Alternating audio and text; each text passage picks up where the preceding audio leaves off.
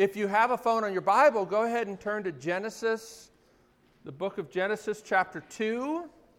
We're kind of running a little bit late, so I may not read all of the passage, but if you have it there in front of you, I feel like for a lot of you this is a familiar story. I'm going to read part of it, but I'm going to skip a little bit too, because there's some stuff in Genesis 2, some stuff in Genesis 3.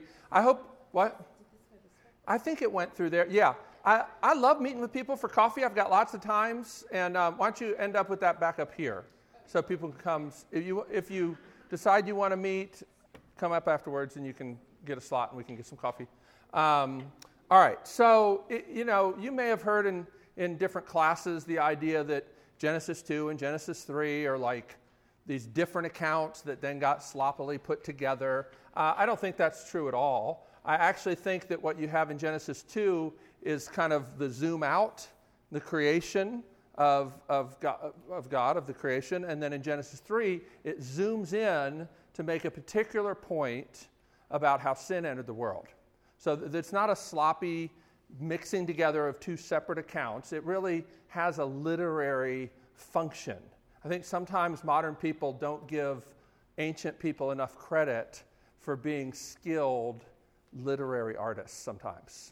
And sometimes we try to explain some of those things away in other ways. I don't think that makes sense. But what we're going to talk about this semester is a series I like to call Gospel-Driven Relationships. Something is driving you towards relationships or away from relationships.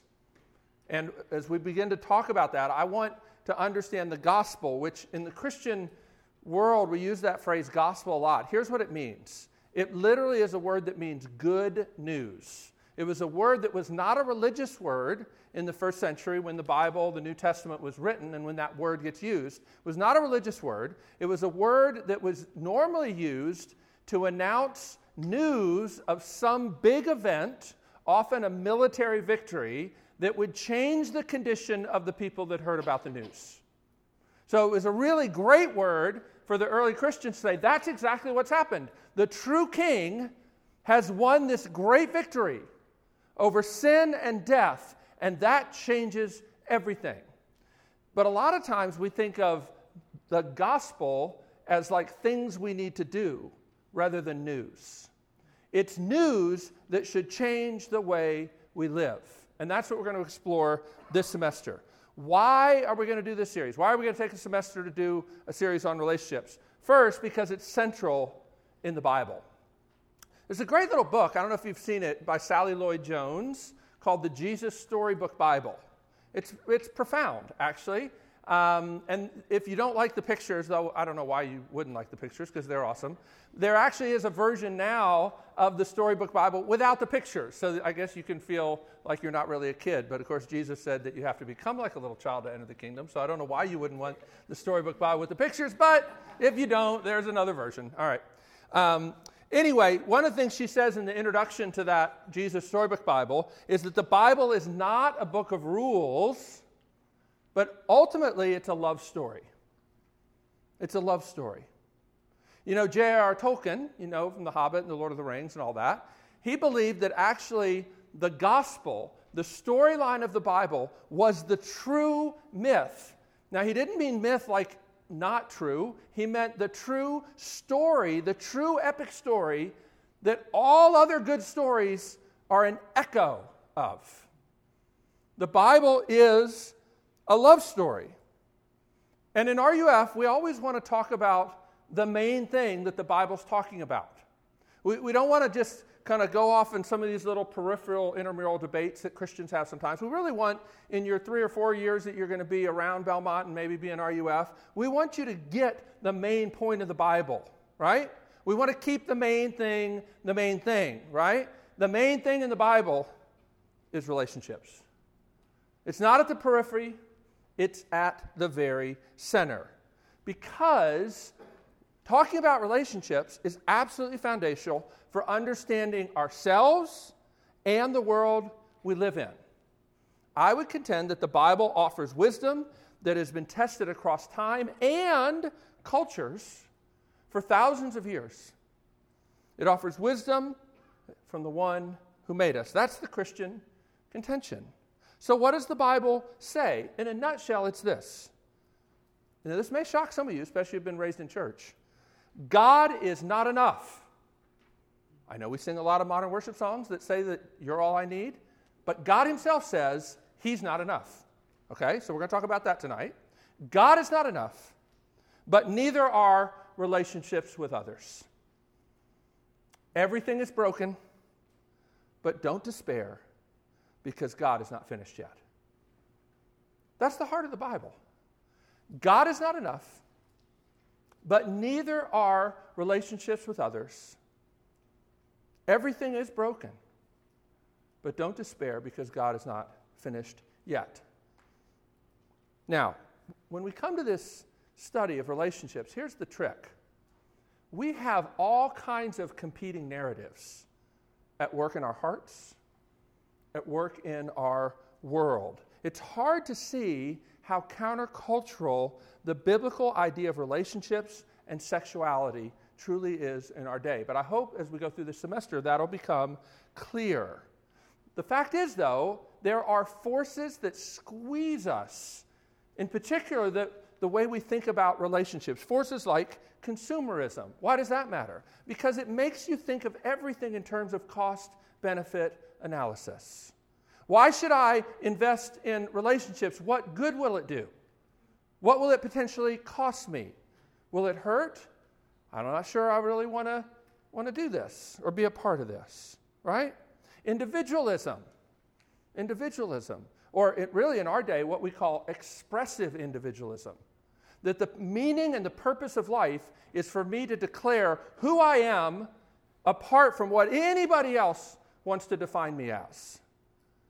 As we're going to see, that has some real destructive effects on relationships. And it's no wonder that as expressive individualism has become the functional worldview of our world, loneliness is at an all-time high as far as academics go.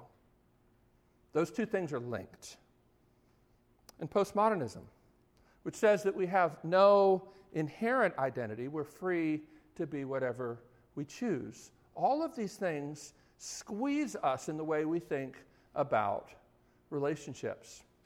I remember a study, it was about 15, 20 years ago, so it may not be exactly the same today, but it's still worth mentioning. There was a study done among junior high girls, middle school girls, asking them how they knew what to do on a date. You know what the number one answer was? Other middle school girls. Do you know what the number two answer was? Television shows, which is a way of saying television shows and television shows mediated through other little girls, right? I don't know where you get your ideas of relationships, but I know that nobody comes to this without all kinds of ideas. And yet I think we all recognize how kind of crazy and mixed up our world is.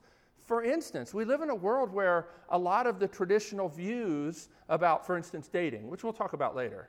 But, you know, is it right for a guy to ask a girl out maybe and pay for the date? Some people would say yes, some people would say no. Here's the thing, if you ask somebody out, you don't know the answer to that question for them, you may not get another date if you answer it wrong, and yet there's no rules, right?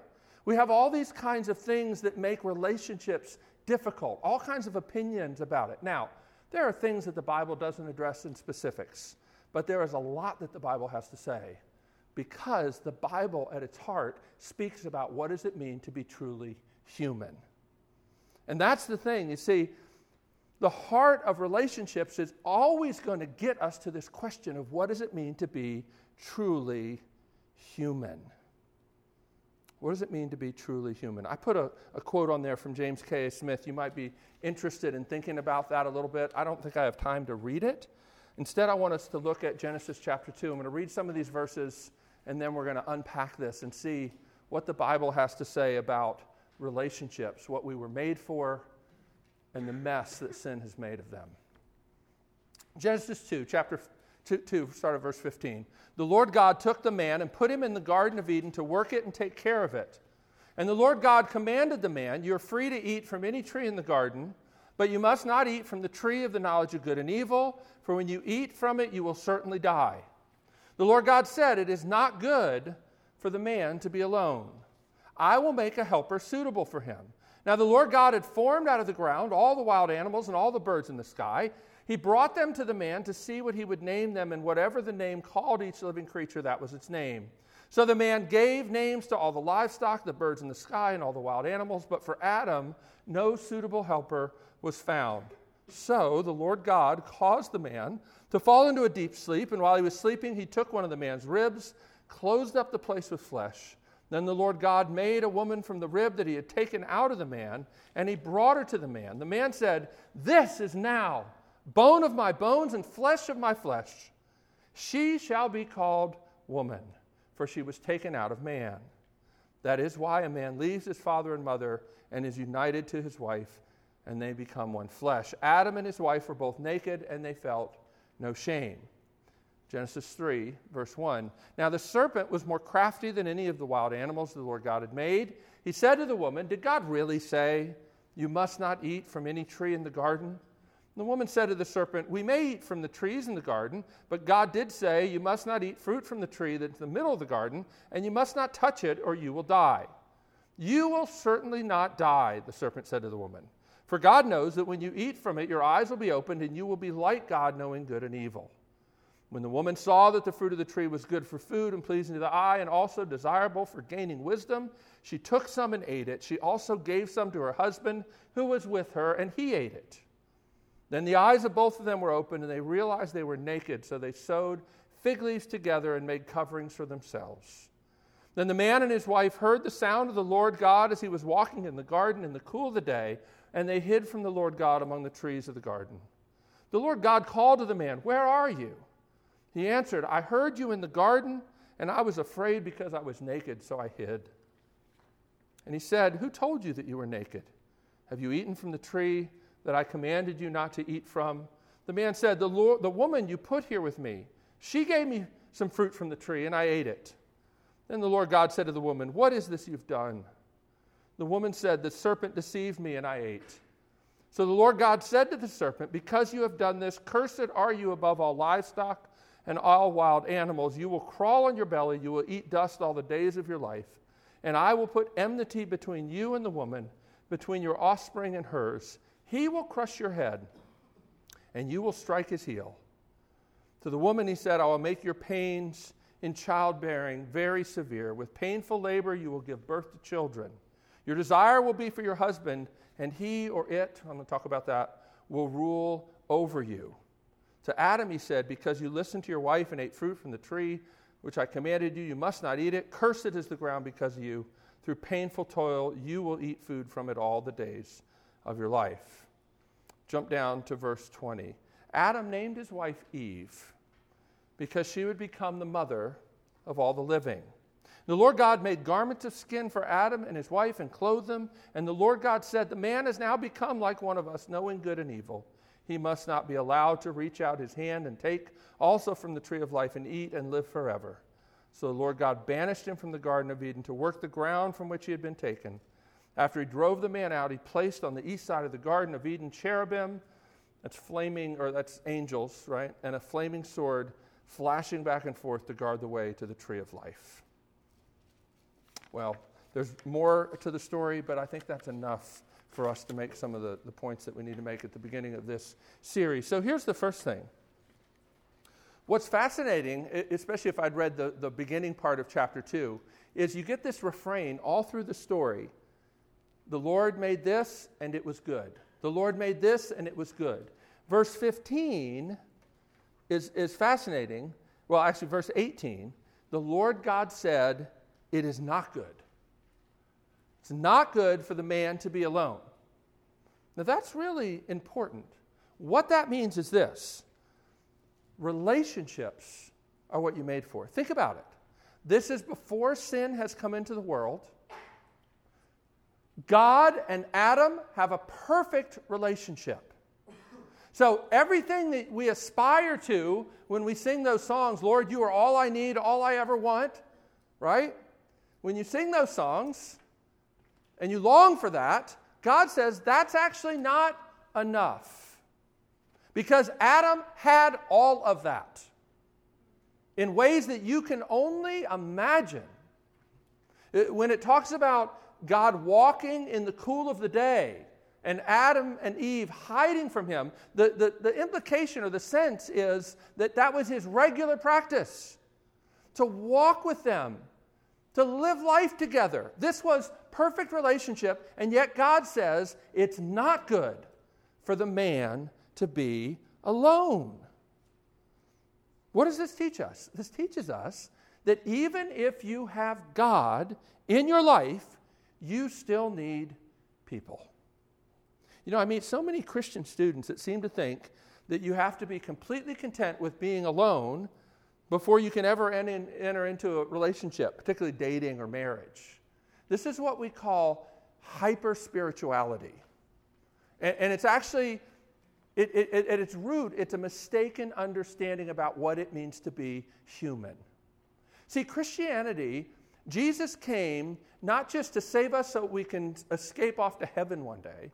No, Jesus saves us so that we can be restored to what it means to be truly human, living in perfect relationship with God. Christians are not supposed to be weird in the sense that they're not real, right? It's not more spiritual to pretend that you don't need people in your life. The Bible comes against that. But I will tell you that a lot of Christians for a lot of centuries have kind of taught that nonsense because it just seems so spiritual. As a matter of fact, the Apostle Paul in Colossians chapter 2 talks about all these man-made rules that seem spiritual because of the way they treat the body harshly. But what Paul says is they lack any value in restraining sensual indulgence because they are based on man-centered commands. So those that would tell you that the more holy you are, the more you don't need anything except God himself, they've really distorted what it means to be human. And they've come against what God himself has said because God says it's not good. Now you might say, well, what about Paul saying that it's better to be single? We'll get to that. We'll get to that. I think there's a lot of misunderstanding around that idea, but we'll get to that. So here's the first point. God said it wasn't enough for you to have God alone. So that's what I mean when I say, at the heart of the Bible is God is not enough. And God himself says that. It's how the Bible opens. But next, I want to just draw out this a little bit. There are different versions of how people resist this, right? And like I said, at the root, all of these end up expressing a false view of what it means to be human. There was a great novelist, Walker Percy. I don't know if anybody ever reads Walker Percy anymore, but he had this great line in one of his novels where he says, "Bad books always lie, and they lie most of all about the human condition." My friend Steve Garber wrote an essay where he takes that and he says, this thesis of Walker Percy's is true beyond the world of novels, that bad books lie and they lie most of all about the human condition. This thesis is true beyond the world of novels, echoing into every area of study, every arena of human existence. It's important. Whatever you're studying, there are bad books that are going to lie to you, and they're going to lie to you mostly about the human condition. He says the same is true. Bad economic visions always lie. They lie most of all about the human condition. And the same is true for politics and painting, for biology and sociology. All across the curriculum, it is the view of the human condition which sets the terms of the debate. What we believe about who we are, our origin, nature, and destiny affects everything else. I hope that if you're here at a Christian university, that will come through. But I will tell you, you may have to do some of that work yourself. You may have to connect some of those dots yourself. You will. And I hope you will. Because God wants you to love him with all your heart, with all your strength, with all your mind, right? Connecting dots is what the Christian vision is about. So that's true.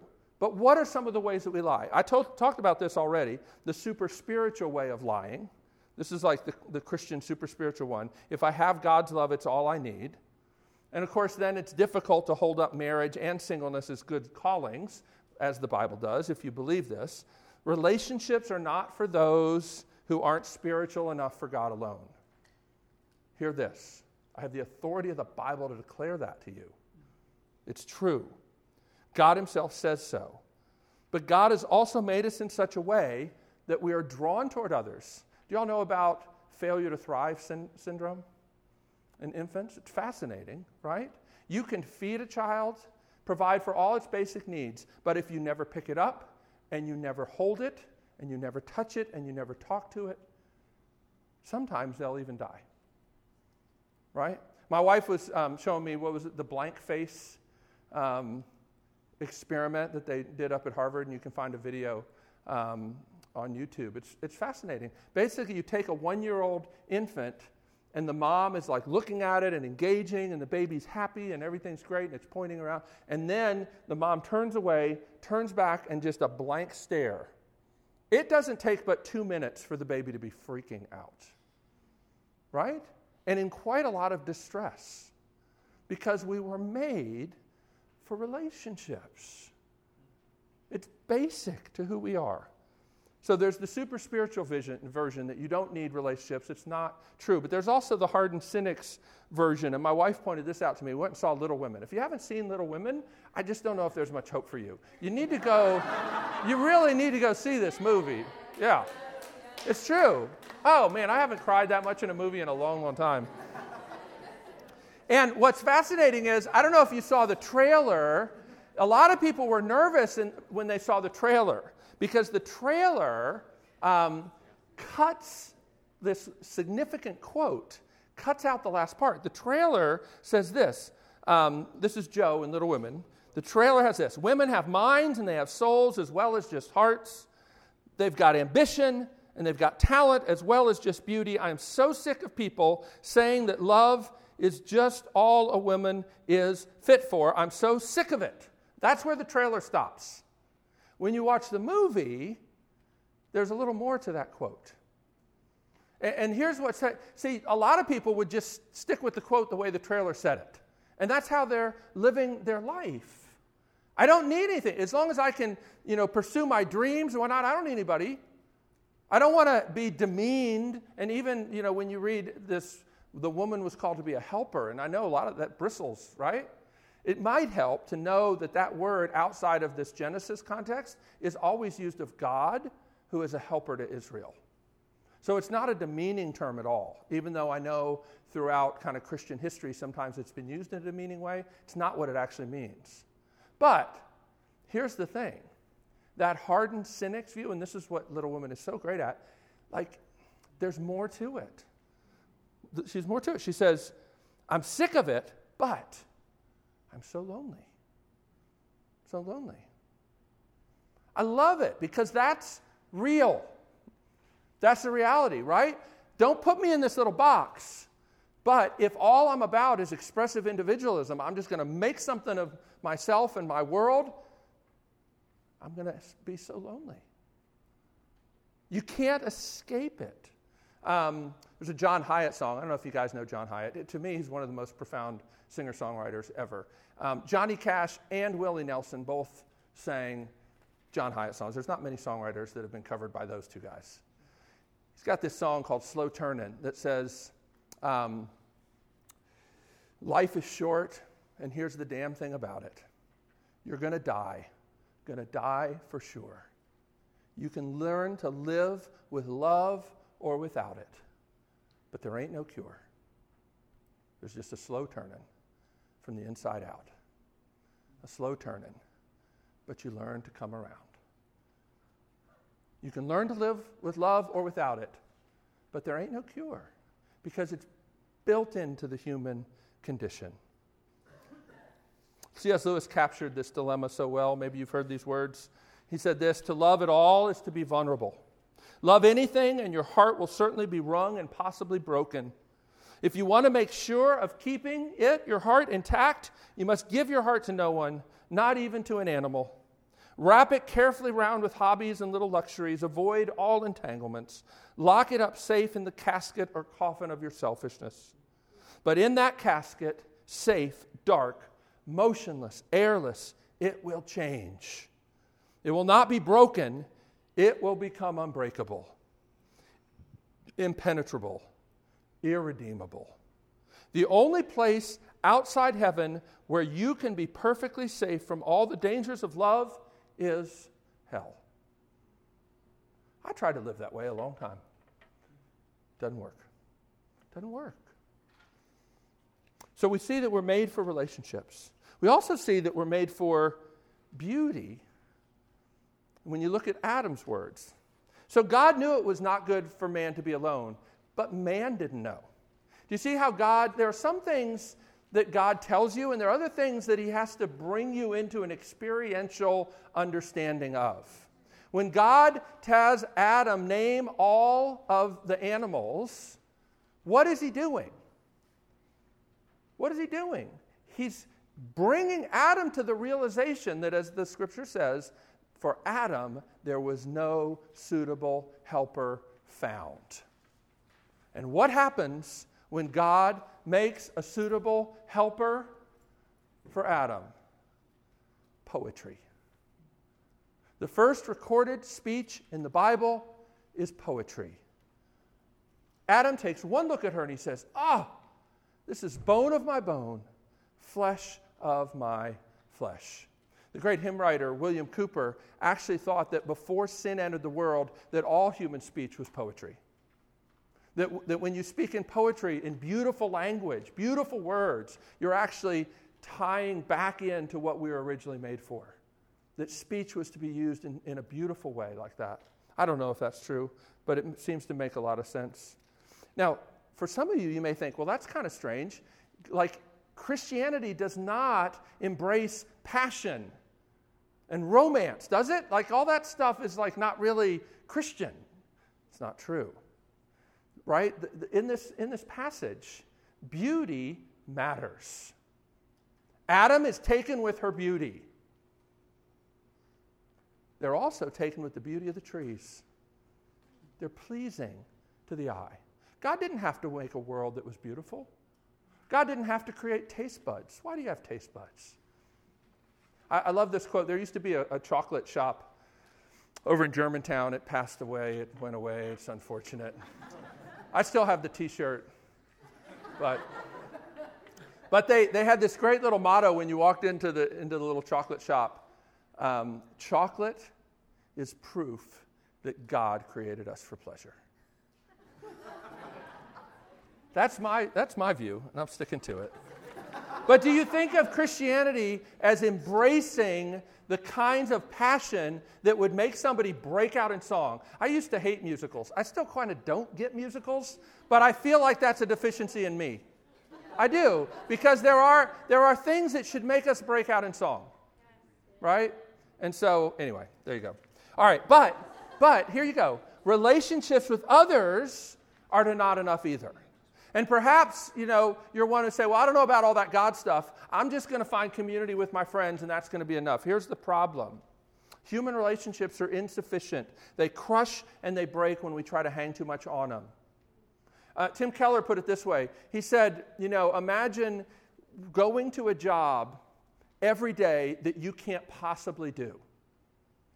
It's one thing to go to a job that you're way overqualified for. It's boring.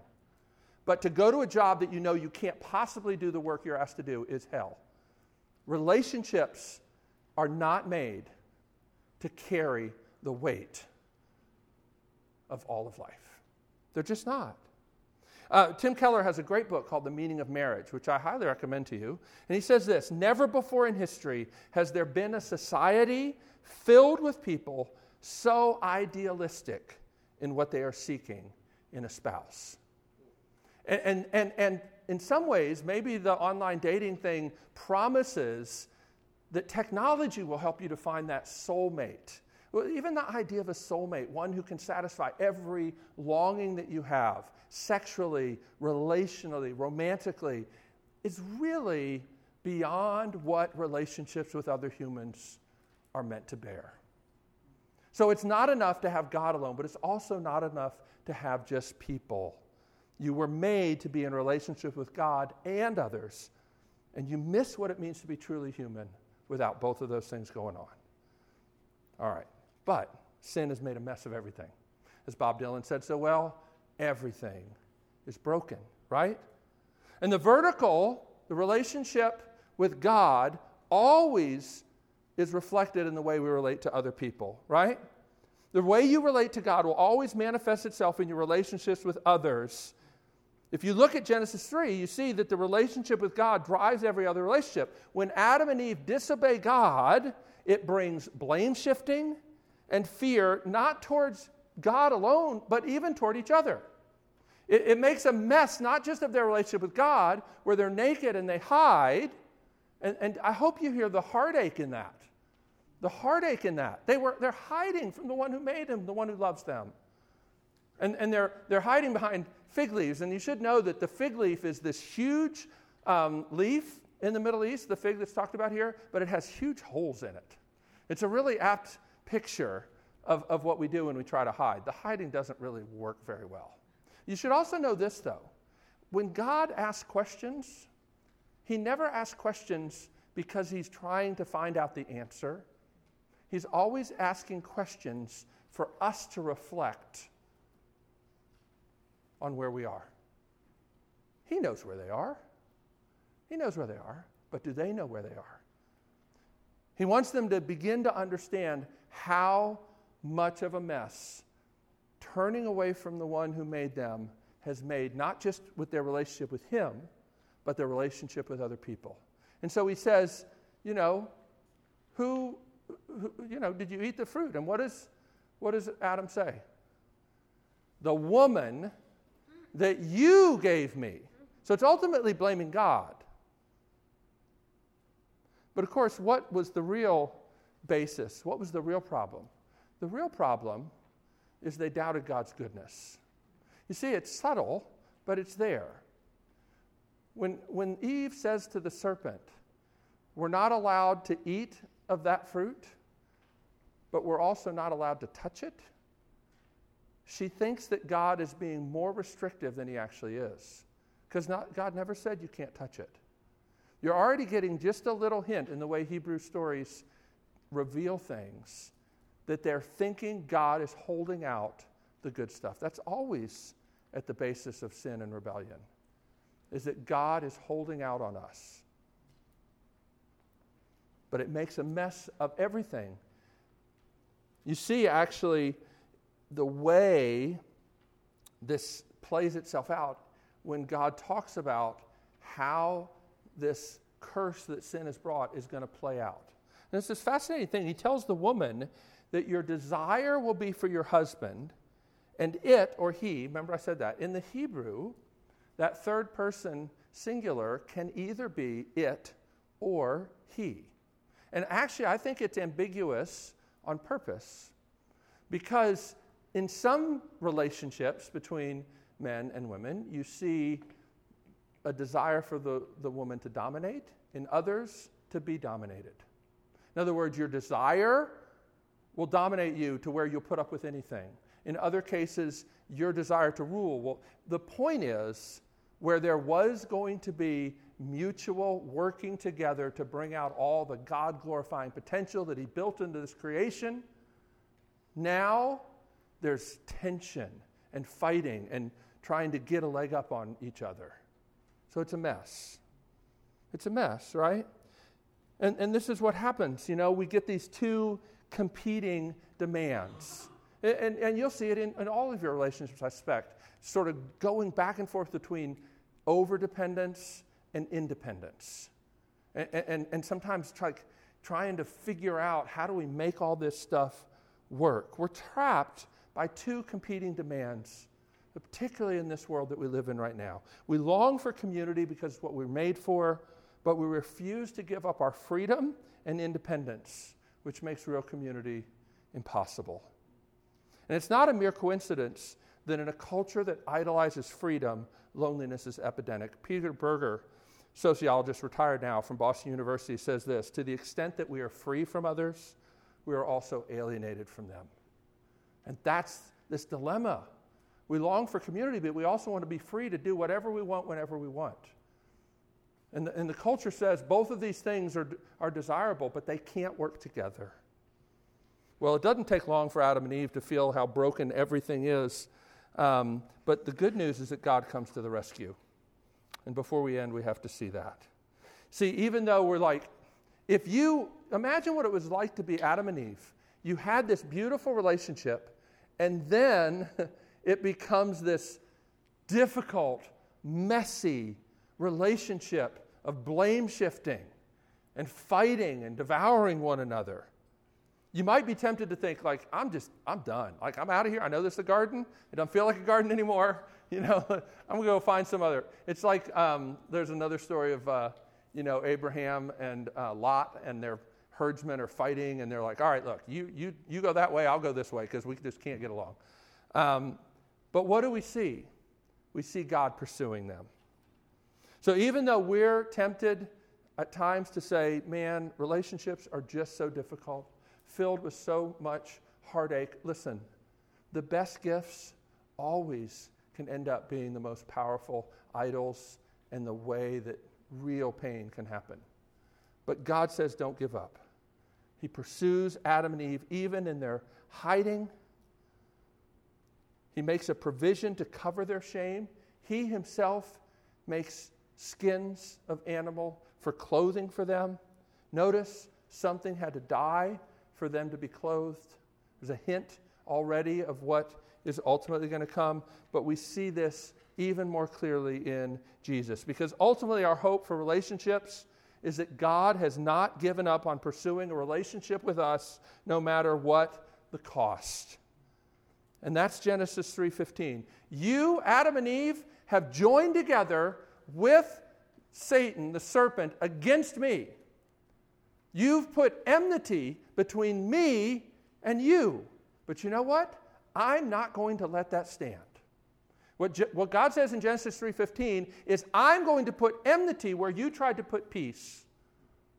I'm going to break this alliance for your good. I'm not going to let you keep eating of this tree and live forever in this condition of alienation from me. You're going to have to be banished, and the only way back in to the garden and the tree of life is for someone to go under the sword. And Jesus is that someone. This is why the book of Revelation, you come back to a tree. There's a tree at the center of the garden at the city in the book of Revelation. God has never given up his plan to have this beautiful relationship with his people, where they can be together in the cool of the day, in the richest, almost unimaginable kind of fellowship. Except after sin has entered the world, someone has to endure the most extreme relational rupture that you could ever imagine for that restoration to happen. And that's what Jesus did, and that's what the cross was about. Jesus endured relational rupture like you and I can't even imagine. He'd never known what it was like to not have perfect, loving relationship with his Father. Listen, when they beat him, when they put a crown of thorns on his head, he didn't cry out at all of that. Do you know when he cried? When he cried out was on the cross, and he says, Father, my God, why have you forsaken me? The relational rupture is what broke his heart. And he would do it again. As my friend Scott Rowley used to say, he would rather die than live without us. I don't care how afraid you are, how wounded you be. I do care. But don't let it be a barrier to finding the love of God that can set you free to reach out to others, to let others in. The shattered relationship, this is our last quote. The shattered relationship between the Father, Son, and the Holy Spirit at the cross provides the basis for our reconciliation. No other relationship ever suffered more than what the Father, Son, and Holy Spirit endured when Jesus hung on a cross and cried, my God, why have you forsaken me? Jesus was willing to be the rejected son so that our families would know reconciliation. Jesus was willing to become the forsaken friend so that we could have loving relationships. And that's what we're going to spend the rest of the semester unpacking and connecting dots. Let me pray, and then we're going to sing the doxology.